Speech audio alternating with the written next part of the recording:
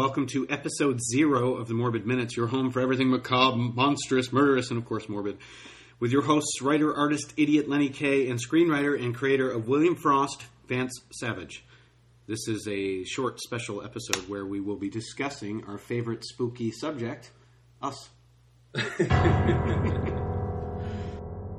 Are you a believer? I lived in a haunted house, a very haunted house, when I lived in Pennsylvania. I don't believe that we're the only thing in the universe, man. Right. I'm agnostic in all of my beliefs. Sure. I'm open to the possibility. Okay, Vance. Yes, sir. Tell us about you. I started playing drums at the age of 6, and then I got into guitar, bass, keyboards, and I was in a bunch of hair bands back in the 80s. Yeah. And are there photos of you? Oh yeah, there's photos around with me with. Can we put them up? I'll dig some out. Yeah, okay. Long platinum blonde hair like a Sebastian Bach wannabe. Sebastian from Skid Row. And then I self-produced a lot of demos. I wound up doing 10 independent albums, playing almost all the instruments. I worked with a few other musicians, in bands like Ash and Pete's Dog, Vance Savage, AM/FM. And in 2002, I had this job at AMC in Tonawanda, New York, and film really hit me hard for some reason when I was out there. I always loved film, but it really hit me hard, so I started to write screenplays. Now we have a huge movie in the works. Absinthe Productions is producing it right now. Some big studios are kind of in a bid war over it. It's called William Frost, F-R-O-S-T-E. There's some huge iconic names. The cast is massive. We've got people from Rob Zombie's Halloween, Devil's Rejects. We've got Texas Chainsaw Massacre, Nightmare on Elm Street, all these huge movies. Yeah. No other film has assembled this amount of iconic cast. And it's cool because Rob Zombie's wife, Sherry, she's doing the clothing line to it too. It's not like a slasher film. It's a psychological thriller. I don't want to put too much out about it right now, but if you go on my site, vancesavage.com, you can read more about that. I've known you for a couple of years now. Why horror? Why, When I was a kid, I was really, really big into Halloween. I was playing my Halloween records and everything all year round, right. On my little stereo player. I had my decorations. I kept the decorations in my room year round. And when it wasn't Halloween, I'd be checking out Halloween books in the library of my school right. and everything. And I just became very fascinated with death. And I became very fascinated with the dark side of things. And when I was younger, I developed a morbid fascination for serial killers. Not really about them killing, but the psychological basis behind them. But I'm more drawn towards the dark side. So anyway, Lenny, tell us about you and how you got all started in all of this. The very first movie I ever saw when I was a kid, American Werewolf in London. Great movie. My mother took me. I was about 2 years old. I think she said she thought it was a comedy. How the hell would you think that was a comedy? But I cried and screamed, and it's been a lifelong love ever since. So where we differ, you seem to be attracted to the darker side of the horror genre, and that's all encompassing. I mean, the supernatural and everything that we're going to hopefully uncover and talk about through the series of podcasts. But I like the whimsical, silly, humorous nature of horror, and I always have. I've always been attracted to, especially the cartoons when I was a kid. The Garfield Halloween special. I don't know. There's something about the colors and the way it's drawn. My blood runs black and orange. Yeah, I like the whimsical stuff. Yeah, though. Yes, you do. I'm a huge fan of your art. Huge fan. You're one of the greatest artists I've ever known. That ever lived. Well, like you, I spent my 20s as a musician. I didn't get anywhere with it, and I fell in love with writing, and that was a very long road of rejection and heartache. I had one particular novel that got a little attention. I had 2 different agents for it, and then I spent about 2 years revising over and over this book and couldn't get past the revision stage. It was a little bit my agent's fault at the time and a lot mine, and so I walked away and quit and said, I'm done. And my now wife, my little Tabitha King, basically took my Carrie out of the trash and suggested that I do something for children. And when I was a kid, I always wanted to be a cartoonist, but that went away at some point. So I went to her classroom. She works in a kindergarten classroom, and put something kind of silly together, kind of crappy for the kids. But their reaction was so overwhelming and it was so much fun that I thought, well, maybe I could get a job as some freelance work as an illustrator. And so I put a little tiny portfolio together, and the first agency I queried wrote me back in 10 minutes, which is insane to put that in perspective. I once got a rejection letter a year and a half later from an agency. So it was the fast track. We met in person. She came to Vermont for a conference and drove a few hours out of her way to meet me in person maybe a month after our first initial contact. Signed me the next day. And then a few months later, we sold my very first picture book to one of the big four. My wife was right. I hope she doesn't listen to this, because I don't want her to ever know. Are you a believer? And I was in Pennsylvania. I lived in Pennsylvania. We lived in this small town, my ex-wife and I, named Barnesboro, and it's also known as Northern Cambria. We rented this house, and it was said that a bunch of miners had lived in this house years and years and years ago, and some of the miners had died. You blow that kind of thing off, And, one day I was home alone, and I heard the garage door go up and down. And I said, oh, my wife must be home early. So I went down and looked, and there was nobody there. A few days later, I was at work, and she was at home, and she heard the same thing. So that was odd. She went down, thought I came home early, wasn't there. I was upstairs a few days later, and then I heard a loud crash of dishes. I thought she must have left a huge stack of dishes down there, and they slid off because of the condensation. So I went downstairs. There's no dishes, nothing stacked in the sink, nothing. Right.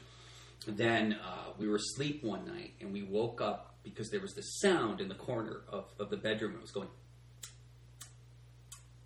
it was like a tick almost. We woke up. It was very, very cold. I mean, you're talking, this is in like June, and we woke up. It was very, very cold in the room. When you went out of the room, it was warm. We went out, went downstairs because it was on the second floor. Everything was warm. When we went into her son's room, who was also on the second floor in a different room, his room was warm. Our room was cold. A few nights later, we were in bed, and she woke me up because she's like, do you hear that? Do you hear that?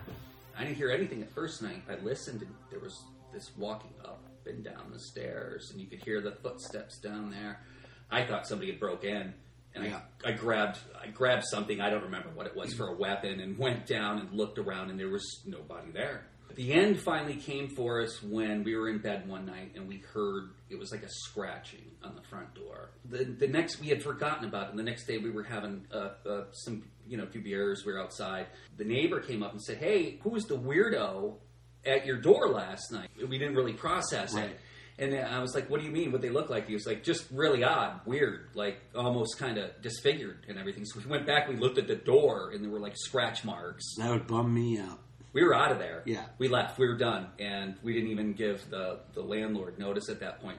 She found us moving out, and she's like, oh, you guys are trying to sneak out on us. And my ex-wife had said, yeah, you didn't tell us that the house was haunted. What about you? What about... Well, it always comes back to one defining moment. My father got saved and became a zealot Christian when I was very young. So I was raised in a home that was involved in the church 3-4 times a week, going to tent revivals, people speaking in tongues and raising their hands to Jehovah and that sort of thing. I say that first because some of the stories that I can recall as a kid may have been heightened because of how indoctrinated I was in the church. You know what I'm saying? I may have been, I may have just that sort of religious hysteria. But as an adult, there is one moment that occurred when I was about 21, 22 years old. And those who know me know this story, so I apologize if you've heard it a couple times, but it always comes back to this moment. When I moved out of 15, I lived with my grandfather. He was a mean old curmudgeon. I'm sure he'll come up a few times. For several years, and then I started dating this girl, and we lived in an A-frame on Glastonbury Mountain, which we're going to dedicate a whole show to. Right? Absolutely. Yeah. I was just going to say, that place is bad enough where the Native Americans wouldn't even go there. Right. You were in the A-frame over on Glastonbury Road, right? Yes. Okay. Yeah, we were there for a little over a year. So it was about 6 a.m., and there was an earthquake, which is strange enough for Vermont anyway. Yeah. A little tremor, and it woke me out of a sound sleep. But I was in that sort of twilight of half awake, half asleep. So I fell back into a dream, this was the dream. I was suddenly in my grandfather's living room with a microphone in my hand. And he was laying on the couch smiling up at me, and I started to sing the Fats Domino song, Ain't That a Shame. And it was bizarre as dreams can be, and he smiled and opened his mouth to say something, and this horrible noise came flooding out of his mouth, and at the same time the ceiling ripped open, and a bright, blinding white light filled the room, and I woke up gasping. And that noise was still going, and I realized in waking reality that it was the telephone. So I got up and staggered across the bedroom and picked up the phone. This is pre-cell phone. Sure. And I said, hello, and it was my dad, and his father had already passed away, so when he said, Len, your grandfather's died, I knew exactly who he meant, and I said, yeah, I think he just came to say goodbye. Wow. And my father he got very white. All righty then, call your mother. He was very weirded out by that, I think. So anyway, that happens. I didn't cry. I turned around, my girlfriend said, who's that? I said, that was my father, Len, who I'm named after. Len has died. And she was really upset. He was a character everybody hated and loved him at the same time. Sure. But I didn't. I didn't cry. I didn't cry at the funeral. I didn't cry at all. Just kind of numb and sort of felt at peace because of that dream. But a few days later, we're at my grandfather's house, and I'm there with my mother. We were sitting across from each other at his kitchen table. It's like a sea of medications, white caps, orange pill bottles, She was throwing things away, and she burst out into tears and started to sob. And it was very uncomfortable. So I stood up and just grabbed his keys. He had a truck and a car. And I went out to the truck, and I put the keys in the ignition for no reason that I can recall. And I turned the truck on, and there it was. You made me cry when you said goodbye. Ain't that a shame? Give a weird fact to everybody about you concerning death. I mean, like, maybe, did you see a dead body kind of thing? Have you ever came across it? Have you ever had murder in your family? Have you, things like that. So something very dark and macabre kind of about death that has come close to you, that has brushed you. Yeah, I've seen a couple dead bodies. One was a few years ago, and my mother, who is a English Romany, a gypsy, maybe she put a little gypsy curse or had a little gypsy magic on me. I was working at a restaurant, and she asked me on a Wednesday, have you had anybody die on you yet? And I said, what? No. What kind of friggin' weird question is that, Mom? And a week to the day later, next Wednesday, a woman came running inside and said, Len, you've got a woman down in the parking lot. I expected to see a little old lady that had maybe fallen and hurt her hip or something, And I opened the door, and it was an old woman. She wasn't feeling well. She'd gone outside to get some air, had a stroke, and dropped onto the ground. I don't know if she dropped dead before or after her head hit the concrete, but I will remember her brains and her pantyhose for the rest of my life. Really? That was pretty traumatic. That was pretty awful. Gray matter, like a pink meat out of a melon. And then, of course, I also saw a fatal car accident when I was 16 years old. And I'm not counting funerals for horrific encounters. Those are the two.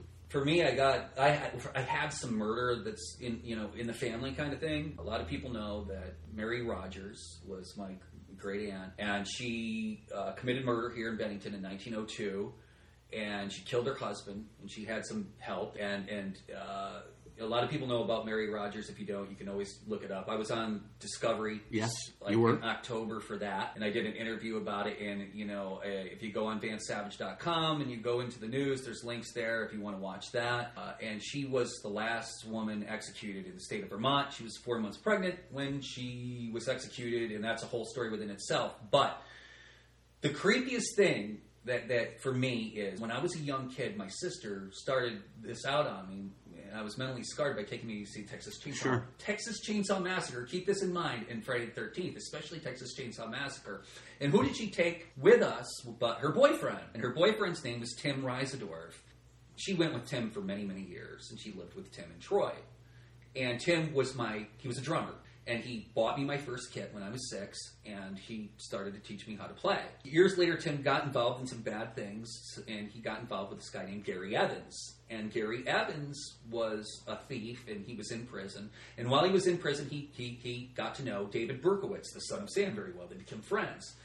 And he came out, and Tim and Gary and this other guy, Mike Falco, and one of the other guys used to go around, and they used to steal things. They do jewelry heists and things like that and break in at night and everything.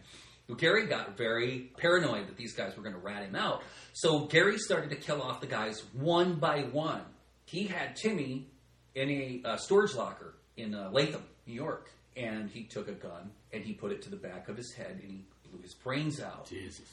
Then he went and he took a chainsaw and he cut Tim's arms off. My God. And he cut Tim's legs off in the place and cleaned it all up. And he put Tim in a bunch of different bags. This is a guy who was at our house on Christmas, Right. all the time. At our, the guy who taught me how to play and introduced me to like music like that. And he took Tim and he buried him not far from where I lived in the forest.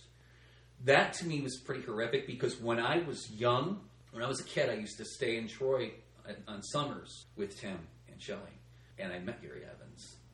And I'll never forget his cold, piercing eyes. And man, back then, I mean, he looked right through your soul. You knew he was bad. And when I was a kid, man, he scared the living hell out of me when he looked back in the back seat at me, man.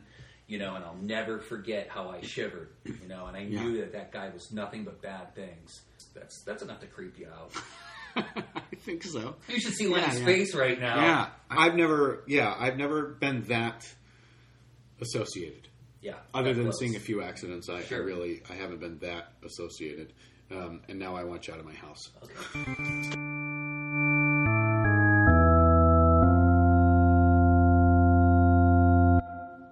All right, everybody. Well, thank you, Vance. Thank you, Len. And we're off to record episode 1. Awesome. Sounds good.